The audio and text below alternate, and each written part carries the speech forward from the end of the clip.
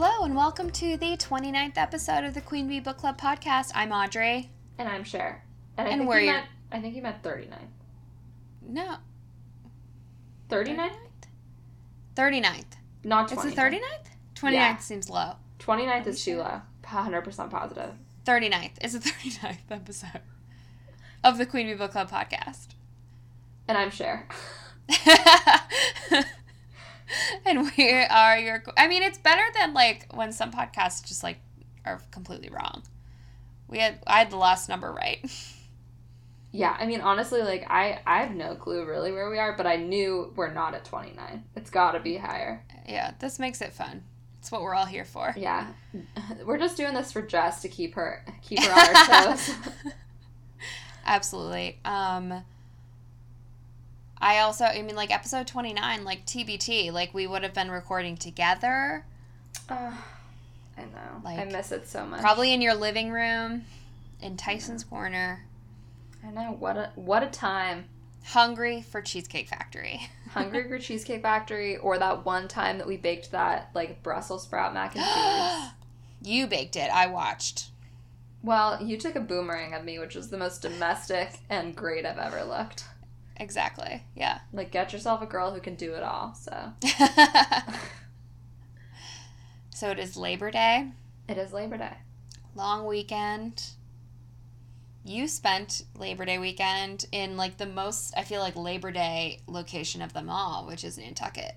Yes. I went to Nantucket with our good friends Matt and Nora. Mm-hmm. Nantucket is everything I dreamed it would be. Like, it's... Like, everyone... Like, it's, like... Nantucket's, like, not snobby, but, like, everything is just nice. That's like, cool. all of the shopping is nice. All of the food is nice. Like, all of the people are nice. Mm-hmm. The views are nice. The beaches are, like, the most... Like, there's hardly anybody there. Like, it just feels like it's a private beach just for you that you drove up in your Jeep Wrangler to. Just enjoy. Yeah, and, like, of course, Matt and Nora are the hostesses of the century. They truly are. I mean, yeah, the first time we got there, they cooked, like, a full dinner for, like, 15 people. I'm like, okay, you guys. Stop making me feel like I don't know how to host at all, which I don't. What's lovely about Matt and Nora, though, is that they do that, but, like, if you have them over at your house, they're, like, the perfect guest in that they're, like, literally, like, feed us chicken nuggets. We don't care. Totally. Like, they don't, like, they're so happy to, like, use their wedding china for you, but then they're just, like, very non-judgmental if you have them over at your house. Yeah, no, they're the best. But yeah, we went to the beach. We went to this, like, brewery place. That's great. We went to this, like, fancy dinner. That frozen drink that I saw both you and Nora post about on Instagram looked delicious. Oh my god. Both me and Nora drank about, like, I think I drank maybe, like, 1/4 of it and was like, I'm too drunk. Like, and I had to throw it away. So, yeah, I had a lot of rosé-esque drinks that week. But yeah, highly recommend Nantucket.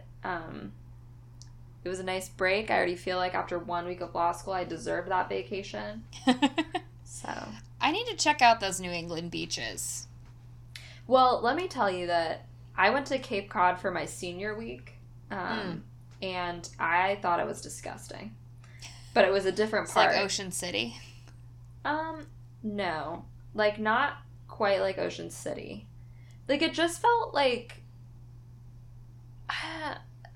I don't know. I think part of it was, like, you were staying in a house with, like, 9 girls. Ugh. And so, like, of course, like, we weren't staying in, like, the nicest of houses. It was, like, some weird guy who owned a house to, like, just be, like, a rental. So it's, like, kind of trashed all the time. And, like, the weather, like, wasn't great because I think it was, like, May, which is, like, a little bit hit or miss. So I just had, like, kind of, like, not the best experience. It was kind of like, these beaches suck. Like, I'm from California and this is nothing, whatever. But Nantucket was not like that. So. Well, it's great. Yeah. Yep. So that was my Labor Day weekend. What'd you do? For most of it, just kind of lounging, doing some first day of school prep. Oh, yeah, it's tomorrow, right? Yeah, which is like crazy. I keep having anxiety dreams about it, and feel like it's gonna be fine. I just feel like my plans are kind of constantly in the back of my head. So it's not that like I'm not prepared. Like I'm definitely prepared for the first day of school, I think. But it's just like there's that X factor of like I have the plans and like let's see how they actually go. I mean, I think that undoubtedly things are not going to go exactly to plan. But I think also you can handle it. Yeah. You're adaptable. Exactly. You're creative. You're likable. I just think that these teenage monsters are going to want you to love them. And they're going to want to copy your style. I hope so. And I've been thinking a lot and reading like man repeller articles because I get in these moods every now and again where I like really want to think about my style in terms of like getting dressed like more thoughtfully than I feel like I do. God, in the sense of like my style as opposed to just like I'm putting clothes on. And that's how I want to be for a little while with school. It was like getting dressed like with style in mind as opposed to like just like I'm gonna wear this. See, I think that you can, like, more than anyone I know, like, dress with a story in mind. I don't know. Like, I feel like for me, I get, like, very much into a clothing rut. Like, right now, it's like I wear, like, a black tank top and jeans most days, which is fine. And frankly, like, for law school, I mean, I don't think that, like, being my edgiest self would be, like, the best move at this point in time. Like, it's pretty, like, I feel like I have to dress like I would dress at work on a casual Friday at school. Mm-hmm. Yeah. So that's, like, pretty much what I do. But I have to go to a formal, like, networking event on Thursday. And I'm like, I don't know what I'm going to wear to that because... You should wear your cool red My red suit is at home. I left it at my parents' house. Yeah, no, I don't have it. I have a black suit that I could wear, which seems like, you know, pretty basic, but I don't know. I guess the question is always like, do I go for the suit or do I like pantsuit or do I go for the skirt suit or do I go for a dress? And I think honestly, like one of the suit options is probably the safest. I don't love a skirt suit, I'll be honest. I like a pantsuit. I think those can be fun. But I also, like, very much resent the idea that, like, you have to look, like, semi-masculine in order to look professional.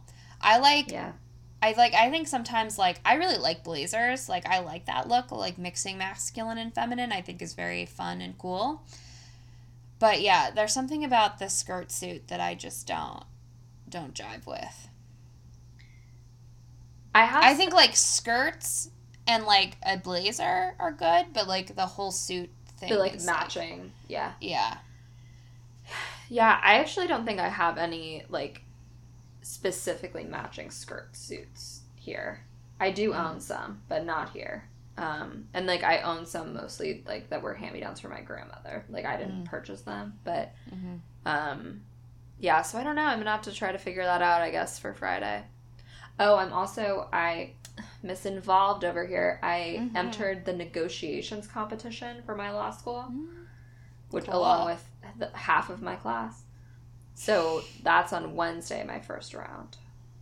Cool. So I think I also have to dress up for that. I feel like there's a lot of like professional dress moments at law school. There are, but I sort of feel like maybe I just don't own that many professional clothes because I didn't really wear like strict professional dress in a publishing house. Yeah. It was like more like business casual.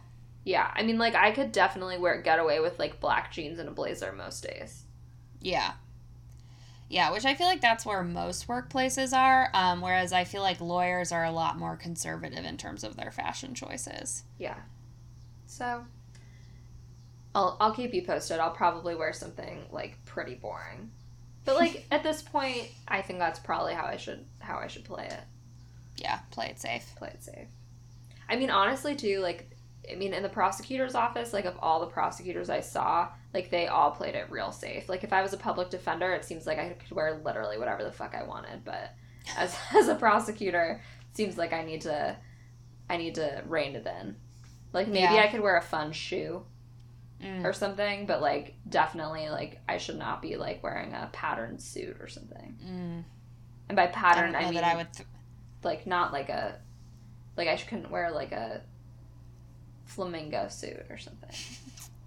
I don't know that I would thrive in that environment. You probably wouldn't. No. I don't mind it. I mean, like, I don't mind a French twist and, like, a wide-legged pant, but I don't know. It also takes a little bit of the pressure out of, like, dressing cute. Yeah, that's true. Because there's just a limited option. Yeah. I, like, have pretty much had no life besides going to Nantucket, though. Like, I had no idea that I'd be studying, like, honestly, like, probably 14 to 15 hours a day. Yeah. Which, like, I was like, wait. I thought this would be less than work. Because I feel like grad school was less than work. Oh, it was 100% less. And I did all the reading. I mean, it wasn't like I was slacking off, but I just think, like, I mean, if I had, like, a 20-page paper to write, maybe I would spend 10 hours a day on it. Yeah. But, yeah. So, I'm not a big fan of contracts. Contract law is not my jam. But, yeah. Yeah, I don't know. It's just really interesting, too, like, how much reading each professor assigns. Like, our torts professor, like, assigns about 10 pages of reading, which, like, takes a solid, like, probably 2 hours, but, like, that seems, like, kind of reasonable. Whereas, like, contracts assigns 40 pages a night, which takes probably 6 hours. Yeah. So, like, I guess I'm just gonna get used to having literally no life or friends or, you know, fun. Yeah. I mean, that's kind of, like, what I've generally heard about law school is, like, it's a real life suck. Well, some people were talking, like, we would hear people talking and be like, oh, yeah, like, I would never, like, be working past 8 p.m. And I'm like, are you effing kidding me? Like, I never am done by 10. Yeah. So I don't know what those people are doing. Maybe they take Adderall or something. Like, maybe performance-enhancing drugs.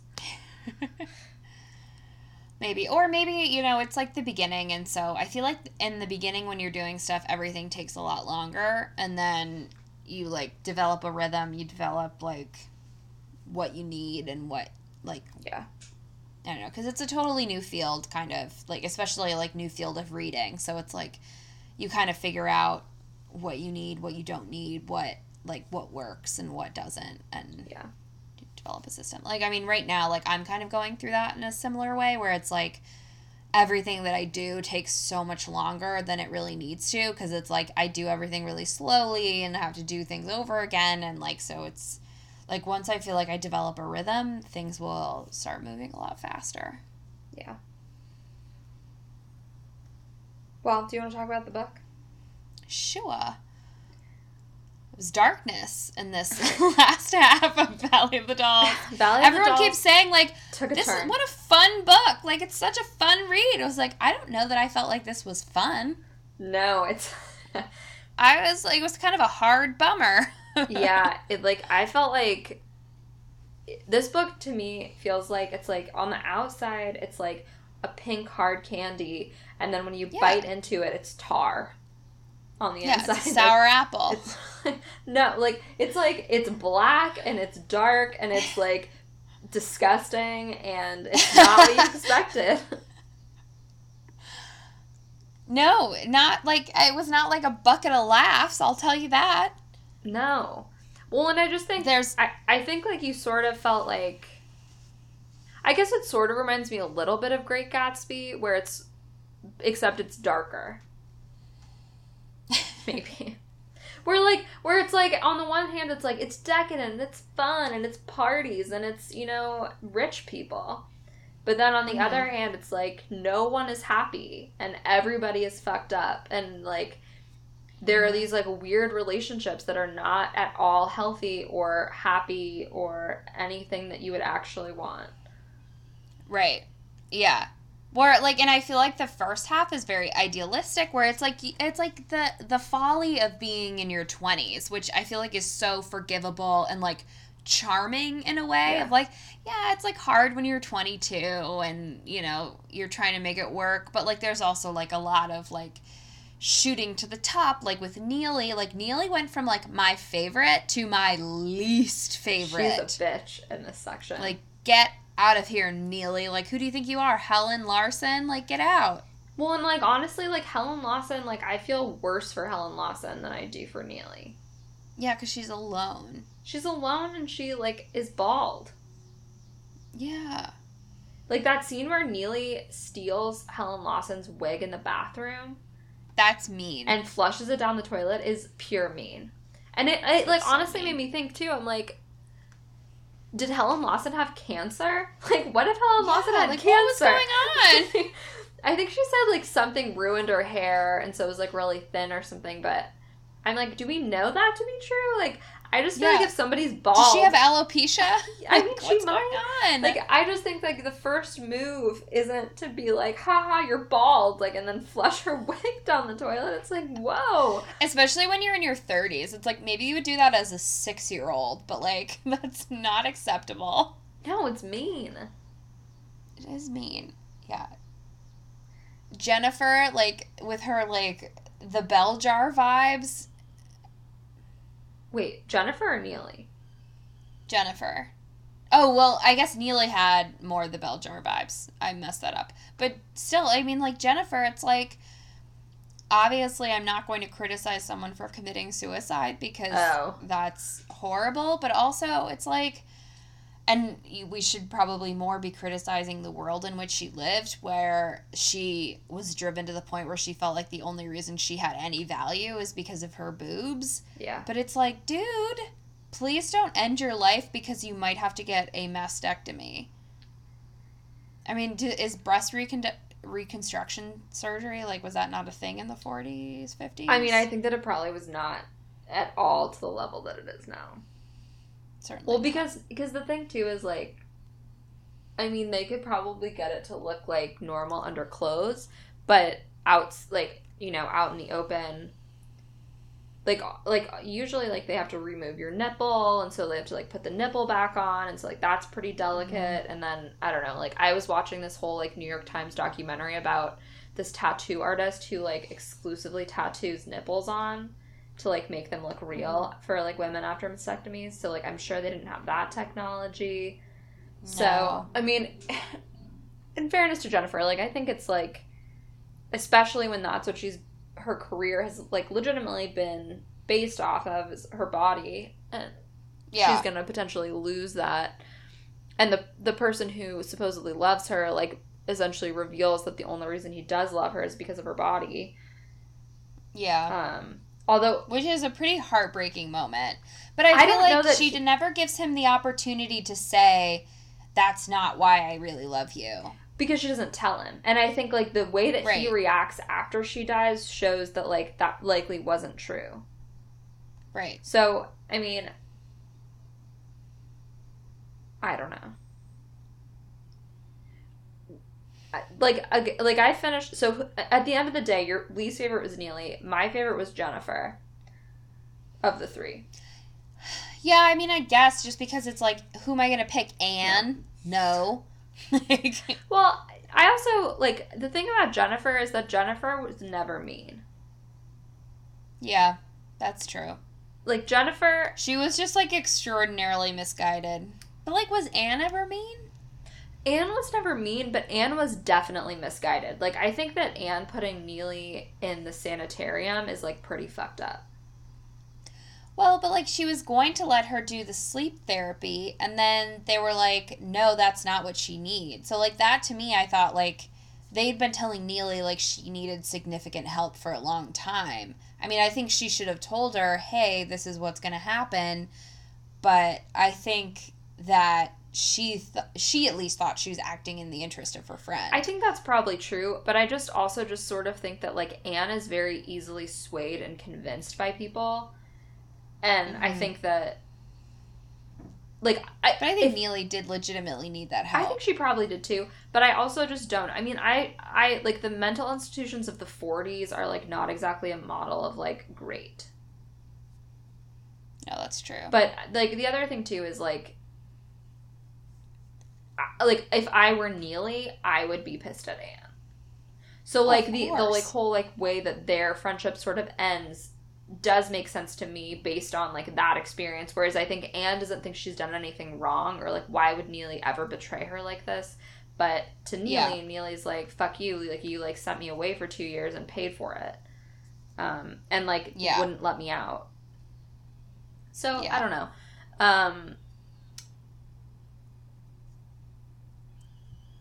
But, like, Jennifer... I don't know. Jennifer's never, like, she's... I don't know. Like, I feel like Jennifer's just, like, always, like, trying to figure it out, kind of. Yeah. And, like, striving towards something, whereas I think Anne is always, like, striving towards the thing that got away. And, like, I don't know. Like, the whole, like, Lion Burke relationship is so unsatisfying to me, and I just wish that Anne could, like, get over it and find somebody else. Well, and especially because it's so long. Like, he's gone for so long. He's gone for, like, 10 years. And she's still, like... I understand kind of, like, wanting to feel like... to see what it would feel like to be back together, or, like, especially because you've been, like, fantasizing and it, like, ended in such a way that you didn't get closure. But it's also, like... How are you so sure that you are so in love with him at this point? Like, it's just, like, bleh. Well, it's such a bummer. And I think I was, like, trying to cling to, like, any semblance of, like, romance or, like, good.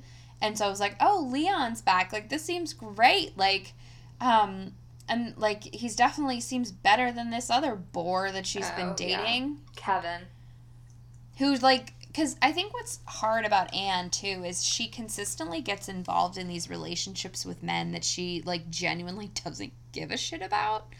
And she's just like, yeah, they're, like, good guys, and I guess, like, they're okay to spend some time with. But I think that's, like, kind of despicable to spend your, like, to have these, like, prolonged relationships with people who you know really love and care about you, but then you're just kind of like, whatever. Well, I just, like, I think she uses people. Like, I don't think that she would acknowledge it that way, but I mean, like, ultimately, like, Alan got her, like, a lot of attention and, like, sort of got her to the level that she was able to, like, move up kind of in the stratosphere in terms of social class. And then Kevin, like, got, like, he basically, like, gave her an opportunity to have this huge career. And, like, so she just, like, sort of stays with them, not because she likes them or because she's, like, particularly interested, but just basically she's like, well, like, there's nobody else in the wings that I like better, so, like, might as well hang around. And, like, she sort of is like, oh, like, I wish I liked them, but, like, that's not really fair to them to, like, stick around when... I mean, maybe they deserve... I mean, honestly, the other thing about the guys, though, is they all suck. So it's sort of like, you know... Yeah. I don't feel all that much sympathy for Kevin or Alan, but... No, Kevin's gross. Alan's also gross. Yeah. I mean, both of them... I mean, like, I feel like this book basically says, like, look, everyone sucks. There's no way... Like, and it just shows you these, like, shiny 20-year-old girls who, like, moved to New York with nothing but dreams. And it just shows how, like... they just get the shit kicked out of them and die. Well, it also, like, was not surprising to me at all that Jennifer was going to be the one who dies. I mean, that was, like, I mean, that's just, you know, literature 101. Yeah. The body, dead. Well, and just also, like, the woman who acts promiscuously without consequence or care. Or shame will ultimately die. I mean... Well, and I think this also is meant to be a rebuke of, like, how particularly, I mean, still, but particularly then, like, when women are only valued for their looks and, like, what that does to a person. Well, they only have value till they turn, like, 30, pretty much. I mean, like, they just have such a short lifespan, whereas somebody like Leon can show up, 10 years later and still be as hot as could be. Mm-hmm. Be a hooking up with, like, 25-year-olds. Or 19-year-olds. Yeah, gross. I know. Well, and then, like, I just think it's, like, truly, like, despicable, too, that he would be like, Anne, like, I love you, like, you're the best. And then just, like, immediately start cheating on her. Well... With Neely. Yeah, I mean, that whole thing was a pretty big shock to me. That made me, like, sick to my stomach. Yeah, me too. Well, so, I mean, but there's a point in between that, which is when he finds out that Anne basically purchased the company for him. And, he basically can't stand for that because she's made him feel like less of a man, so he's gonna get her back. Which, like, get over yourself. I mean, I know that this is a period piece, and, like... It's probably accurate. Oh, my God. I know. I mean, the thing about Anne that I like is that she, like, shows a picture of a woman who basically, like, works really hard. Like, she's not... Yeah. Like, and Anne's, like, incredibly beautiful, and, like, that's, like, maybe special about her. But, like, honestly, like, the thing that is most special about her is that she just is hardworking. And so... Mm-hmm. And she's not frivolous. Like, she's, like, she puts the money away and saves it up. She invests her money super well. And so she ends up with, like, millions of dollars. And it's not because, she's making, like, millions of dollars every ad. It's because she's, like, has Henry to help her invest it. And, like, by the end of the day, she's like, yeah, I'm doing great. And, well, at first she has no interest in the little dolls. But then at the end, you see, like, she's going to fall into the same trap in the same valley. I know. And start taking the sleeping pills, too. Or, like, she's already started. I mean, I do think that Anne has the best shot of the three in terms of, like, I think, like, Henry's been taking the dolls for the past 20 years. And, like, he's fine. So, like, maybe he'll be fine. Henry. The one good man in New York. I love him. But I think, like, Anne at least has a daughter. I mean, Neely literally could not give any less of a shit about her kids. Which is, like, the most upsetting, like, weird thing. When Anne has to take their baby to the hospital, and Neely's like, who cares? Like, babies get fevers. Like, I'm not telling Leon about that.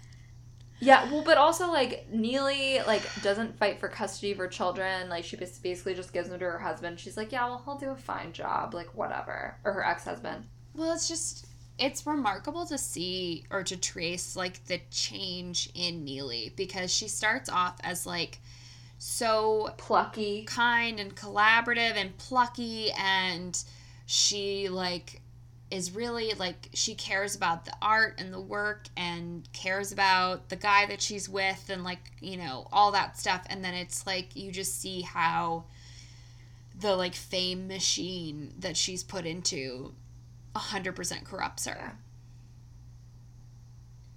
Well, and it's like you can't tell a 19-year-old, you're amazing, you're amazing, you're amazing, you're amazing, you're the best, you're a star, you're a complete star, like, without them starting to be like, yeah, I am a star, and I need to, like, therefore get, like, a lot out of this. Well, but I think the other thing for Neely is that, like, she has literally no support or, like, consistent anything either. So, like, she ends up going off the rails, like, all the damn time, and she just is in this cycle of, like, going off the rails and getting back on the rails and, like, getting fat and losing weight and, like... Well, because the only people that she has around her are the people that make money off of her career. Right.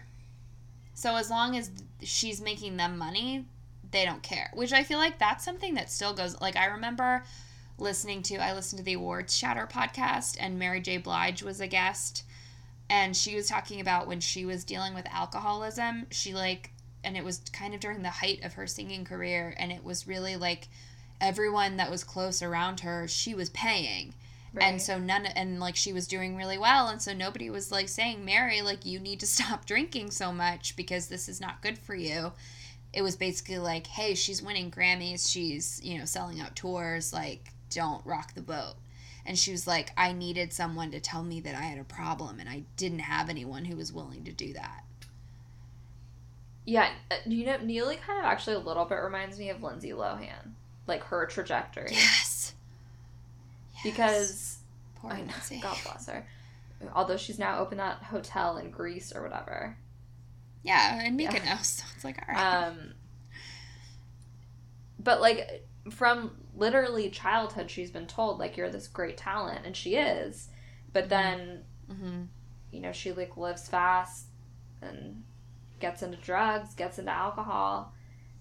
All of a sudden, it's like, whoa, Lindsay, you look 45 years old, and you're 20. What happened, girl?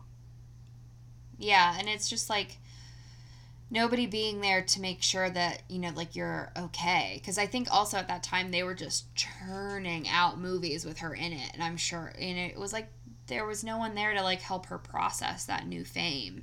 Yeah. Yeah, I mean, Neely's kind of she's like a little bit of a sad character because, like, she is lovable in the beginning, and then she just is so awful. Yeah. And it's like, it's hard to really have a ton of empathy for really any of those characters.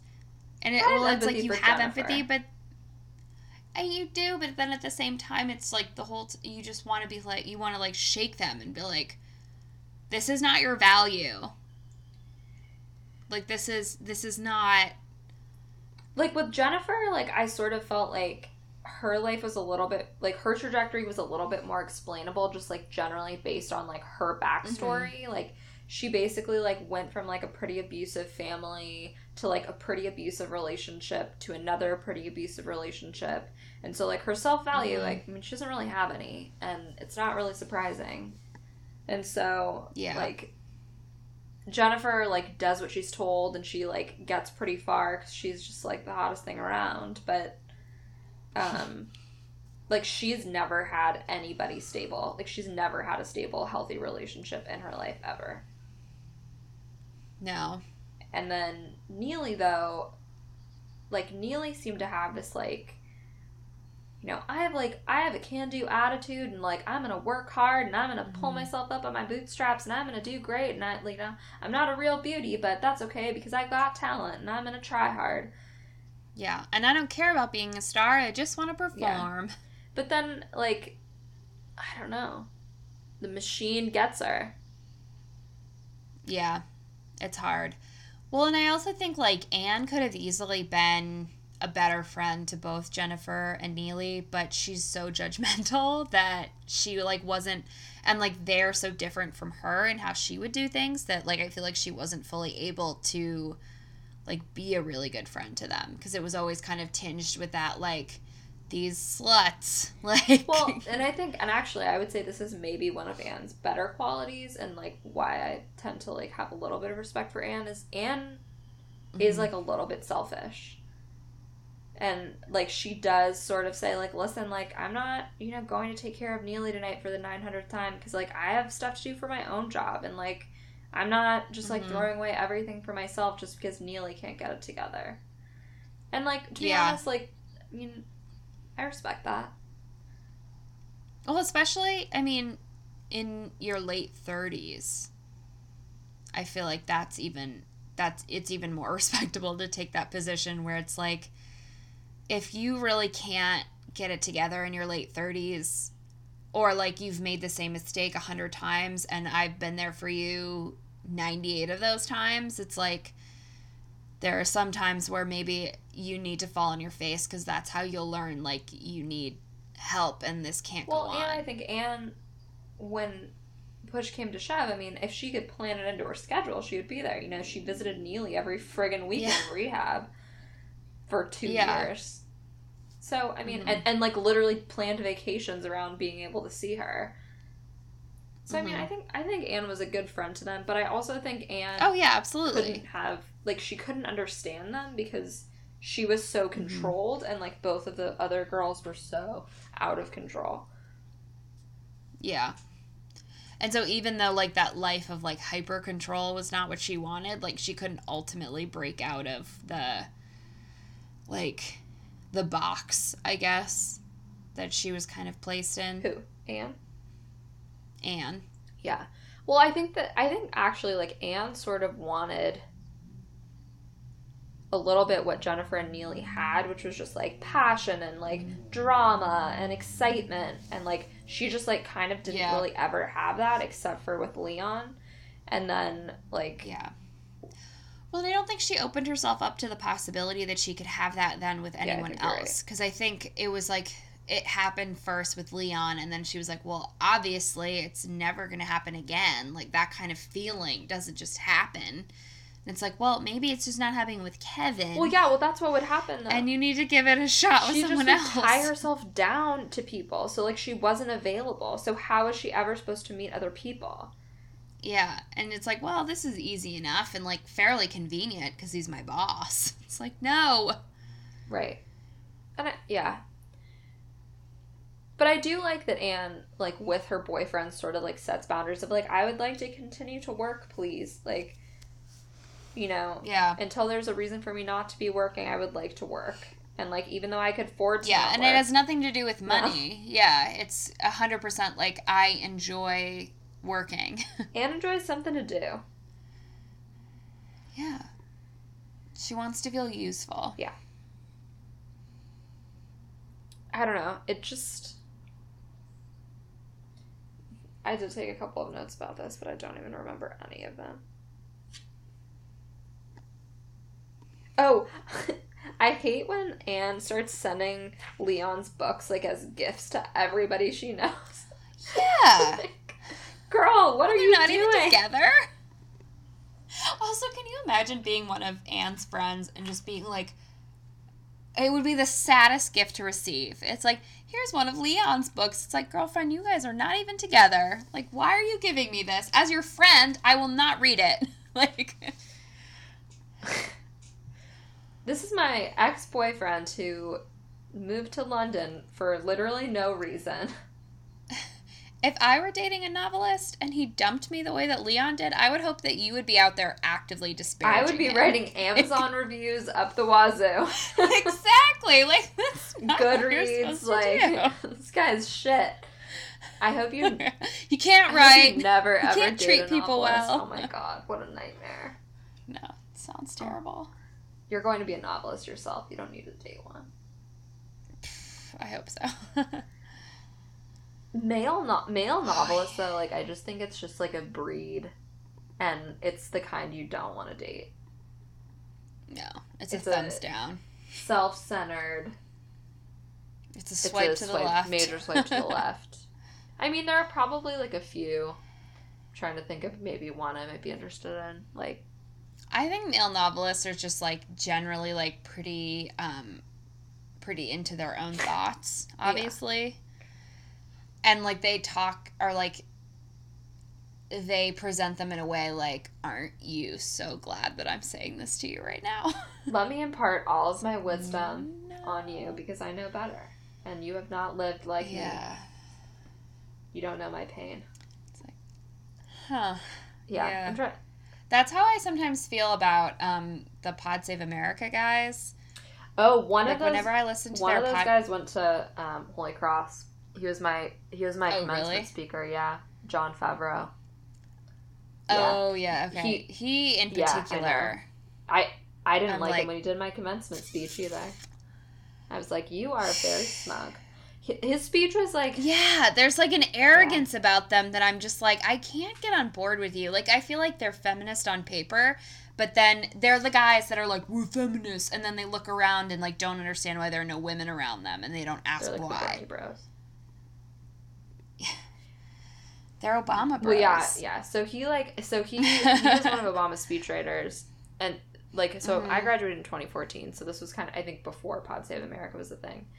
But he was basically like, yeah, you know, like, I just got really lucky. Like, it was like the least inspiring speech because it was like, I mean, reading between the lines, it's like, I'm a privileged white guy and I got these opportunities and so I'm really lucky. So it's not sort of like, put your nose to the grindstone. Like, anybody can do this. Mm-hmm. It's like, no, like, you got the opportunity because of who you are. And, like... Yeah. Yeah, it's not like in my commencement address, it was Chris Matthews, and he was like, show up! He also up! went to Holy Cross. He's like, listen, I never would have met my wife if I didn't go to that party I didn't want to go to. I was like, okay. You gotta show up, ladies and gentlemen. We were like, okay. I mean, at least a better message. It was, yeah, I mean, frankly, like, it was a better speech than I had expected from him. And also, it was very windy that day, and his little hat fell off, and it was super funny. And he had to, like, kind of chase after it. So I enjoyed that part. That sounds pretty fun. But yeah, he was better than, even my dad was like, I was really dreading his speech, but it was pretty good. So. It was definitely better than our graduate school commencement speaker. Oh my God. That was like spoken word poetry that I did not sign up to see. No, 100%. I'm trying to think of a male novelist that I would date. Like, definitely not George R.R. Martin. Maybe Kevin Kwan. No, you know who I would date is Andre Aciman. Yes, yeah. Who wrote Call Me By Your Name. He's a middle-aged man, but I think you would have a beautiful relationship with him. Well, because he clearly just, like, he's, like, wrote one of the most beautiful books, literally, of all time. And he's like, I don't care that people, pirate this. it. Like, it's a book, whatever. It's like, you don't even know. He had the most refreshing worldview. Just of, like, and people asking him, like, hey, did you get upset that they, like, changed your book at the end? And he was like, no. He's like, at first I didn't understand, but then, I saw it, and I was, like, kind of mad because it's maybe a better ending than I wrote, and, like, Timothy is so talented, and, like, just, like, why do you work yourself up about that? So no. Yeah, no, for sure. He's dateable. He's a delight. I mean, Dave. Oh, we've read so few male authors. I feel like we could do like a fuck, marry, kill. Okay, so we've got Oscar Wilde, Kevin Kwan, yeah, Andre Aciman. That's it. I think Henry James, Oscar Wilde, Andre Aciman, and Kevin Kwan, I think, are the only male writers we've read. Is that true? I mean, it's probably true. I'm looking at all of my books right now. Like, they're, like, right in front of me, and I'm not that could be true. I think that's right. Well, okay, so... Fuck, marry, kill. They're all old or dead. It doesn't matter.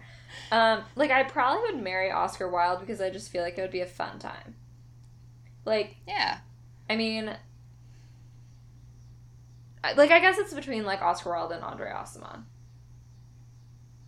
Yeah, it's like my dilemma is that, like, I feel like he's the one I would really want to be married Which to. one? Well, and, like, my understanding, Andre Aciman, and my understanding of, like, fuck, marry, kill has always been, like, hey, you're married to them? Like, you get to fuck them as many times as you want. I think that that's a loophole. So, like, my understanding of it has been... It doesn't mean, like, you live, like, a sexless existence, though, is what I'm saying. But I think, like, fuck, marry, kill, like... It's companionship, I would too. say, like... It's sex with companionship. But, like, I would... like, highlight more of the... let's add a fourth category since we have 4 authors. So there's fuck, marry, kill, and best friend.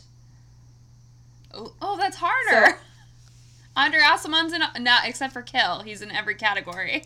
So I would marry Andre Aciman. I would be best friends with Oscar Wilde because, like, fun. Yes, just fun. Yes, true. And also, like, I don't know that he's not interested in us. He's definitely not interested at all in us. Is Andre Aciman straight? He's married to a woman. Right. So maybe. But, and I make that specification because he said that he believes that everyone is sexually fluid and that he doesn't believe in those kind of demarcations. And, like, what, and to the point where he was like, I mean, why even, like, worry about, like, your sexual identity? Just, like, have sex with who you want to have sex with and, like, be attracted to whoever you want and, like, live your life. Thank you so much, Andre. I was like, you're, like, literally a prince. Okay. So then it's between fucking... So we got Kevin Kwan and Henry James. Yikes.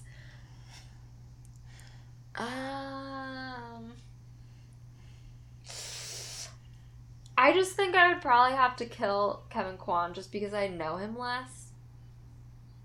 Like, just because, like, I've spent a lot more time with Henry James. But, like, I really have no interest in sleeping with Henry James. And nor do I really think Henry James has much interest in sleeping with me. I feel like it'd be really prolonged if his writing is any, like, indication. Yikes. It would be confusing and rambly. And, like, not much interest on, like, the form. Yeah, I don't... Wouldn't be very focused in terms of plot. Oh my god. Yeah, yikes. I don't know. I feel like maybe I should go back, but... I'm, like, not willing... Yeah, so that's my dilemma, is that, like, I'm not willing to change from Andre Aciman as a definite Mary. Because I just think, like, what a happy life. And I just also think that Oscar Wilde would be the most fun best friend. Like, I think that Henry James... obviously. So it's like you take one for the team with your fuck. Yeah, I think that's what it is. Because it's a one-time thing. You know? Yeah, I think I might go with Kevin Kwan, because it's like he has this, like, interesting history of, like, interior design and, like, I don't know, maybe he's, like, pretty particular. At least on your one-night stand, you would, like, get to see his home. So, like, that may be worth it. Whereas Henry James probably has like, nothing. Would drink fancy wine. Henry James just has dusty combs and, like... He's, like, judgmental of you. Although, you know what, though? Henry James definitely, like, would have, like, a pretty nice drink for me, probably, at his home. I think Kevin Kwan would have, like, a really, like, decadent, bougie drink. Like, Henry James would have, like, an old, like, 200-year bottle of whiskey.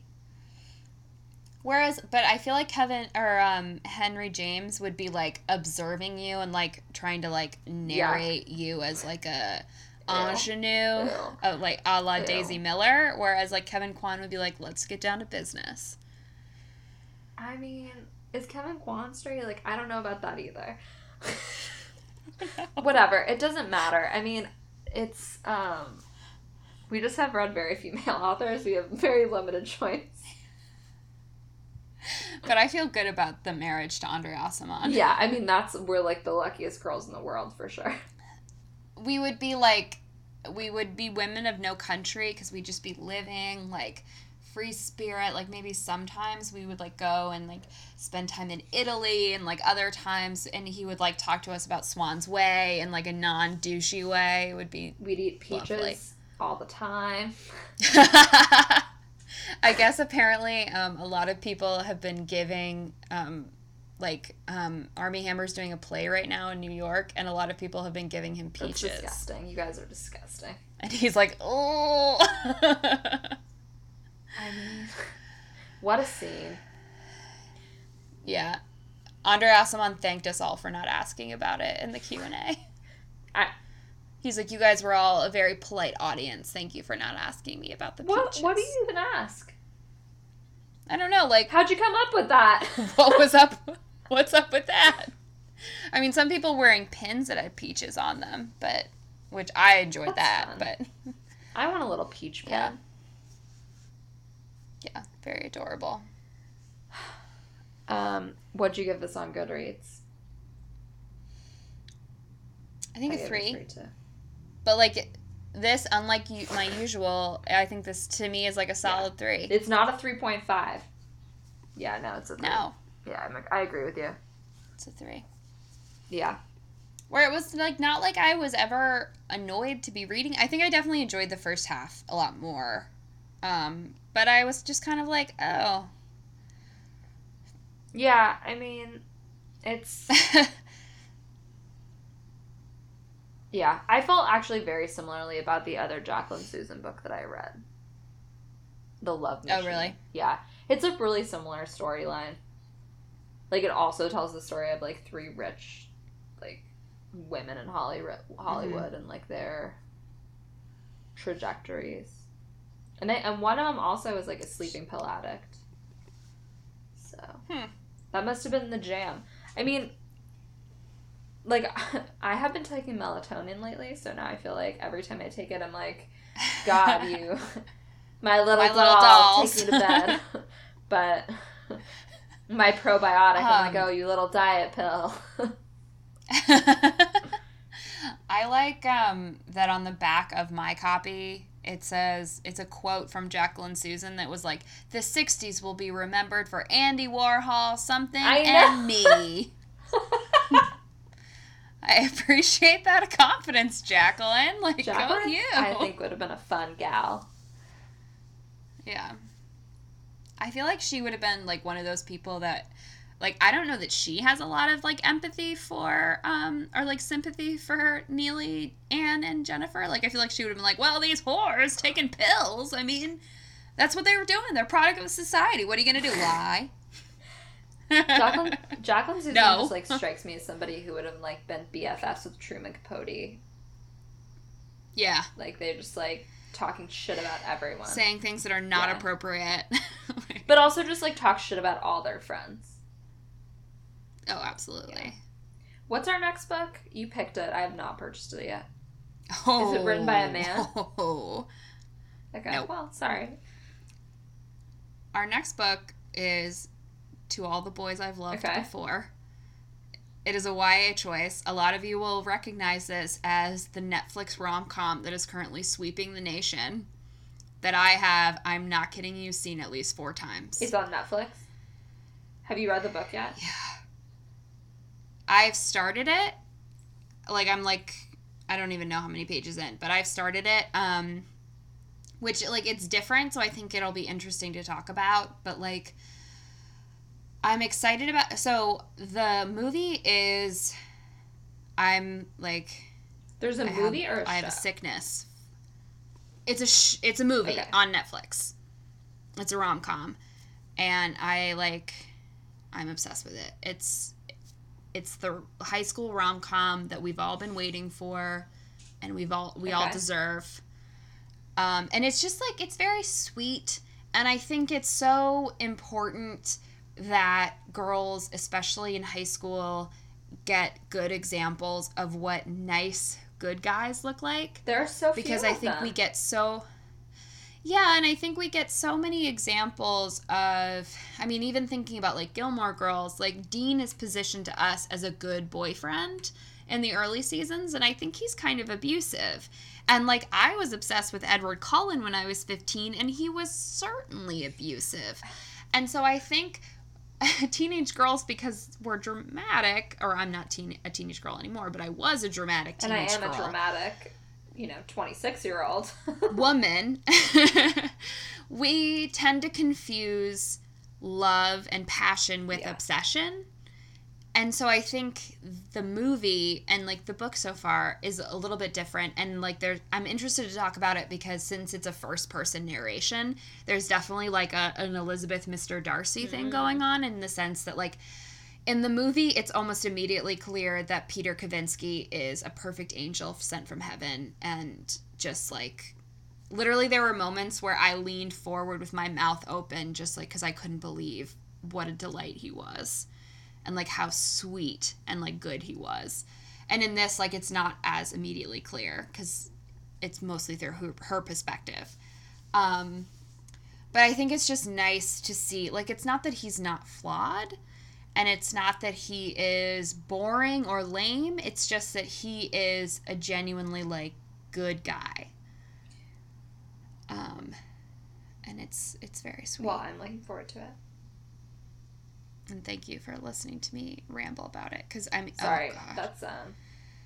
It just really, like, it presses all the buttons that... Like, when we left Crazy Rich Asians, and then we watched this, like, a little while later, it was like, yeah, I mean, I feel like they're really making my movies again. Yeah. Well, I'm looking forward to it. Oh, should we watch Valley of the Dolls, too? Ooh, I don't know. I heard the movie's awful. Probably is awful, but, I mean, I also am just, like, kind of interested to see Sharon Tate in action, but I don't know. I also think I would have to purchase it on iTunes, and I'm not sure if I'm willing to spend money on it. Yeah. Yeah, that's kind of how I feel. But I'm also excited. We haven't done a YA book in a while. Like, the last one we did was A Wrinkle in Time. So I feel like this will be a good one. Especially after Valley of the Dolls, I think it'll be nice to talk about, like, a sweet teen romance. Yeah, like, renew hope and, institutions of love. Yeah, because this was a bummer of a book. And also, I think we tend to get more, not that this is, like, how we always choose our books, but I think when people have a framework of what the book, even if they haven't read the book, but they have a framework of the book, they tend to listen more. Like, if they, like, have an idea of what the story is.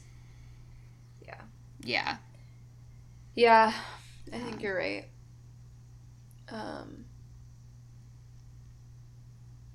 But yeah, I mean, like, just to give you a little anecdote about the actor that plays Peter Kavinsky. Is Peter Kavinsky the actor's name or the... No, he's the character. The actor's name is Noah something. But, like, the actress that's the lead in the movie was like, yeah, I mean, like, it's just, like, it makes me happy to hear, like, that everyone, like, loves him and stuff because he's a really good guy in real life, too. Like, when we were filming, I got really bad news and I was really upset and I knew Noah was at dinner. And so I texted him and was like, hey, can you just come over to my room when you're done with dinner? Because I got, like, really bad news and I'm upset and I don't want to be alone. She didn't share that. In my head, someone died. And he was like, I'm getting the bill right now. And, like, got the bill and, like, FaceTimed her as he was sprinting back to her apartment and, like ran into her room and, like, picked her up and, like, like, just held her close and cleaned her apartment. Oh. Which I was like, what an angel. Like, she's like, yeah, he really deserves, like, all this, like, good attention that he's getting. And I'm you like, definitely had me and cleaned her apartment. Yeah, like, what a simple, sweet thing. Well, I can't wait to hear about your first day of school. I'm excited. I'm nervous, but I'm excited. I think it's going to be great. It hasn't fully hit me that that's, like, what's happening tomorrow. Do you know what you're going to wear?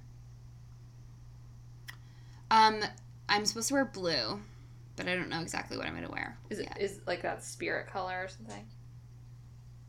Yeah, it's like every grade has a color. Class color. And it's the senior color. Yeah, the class color for the seniors is blue.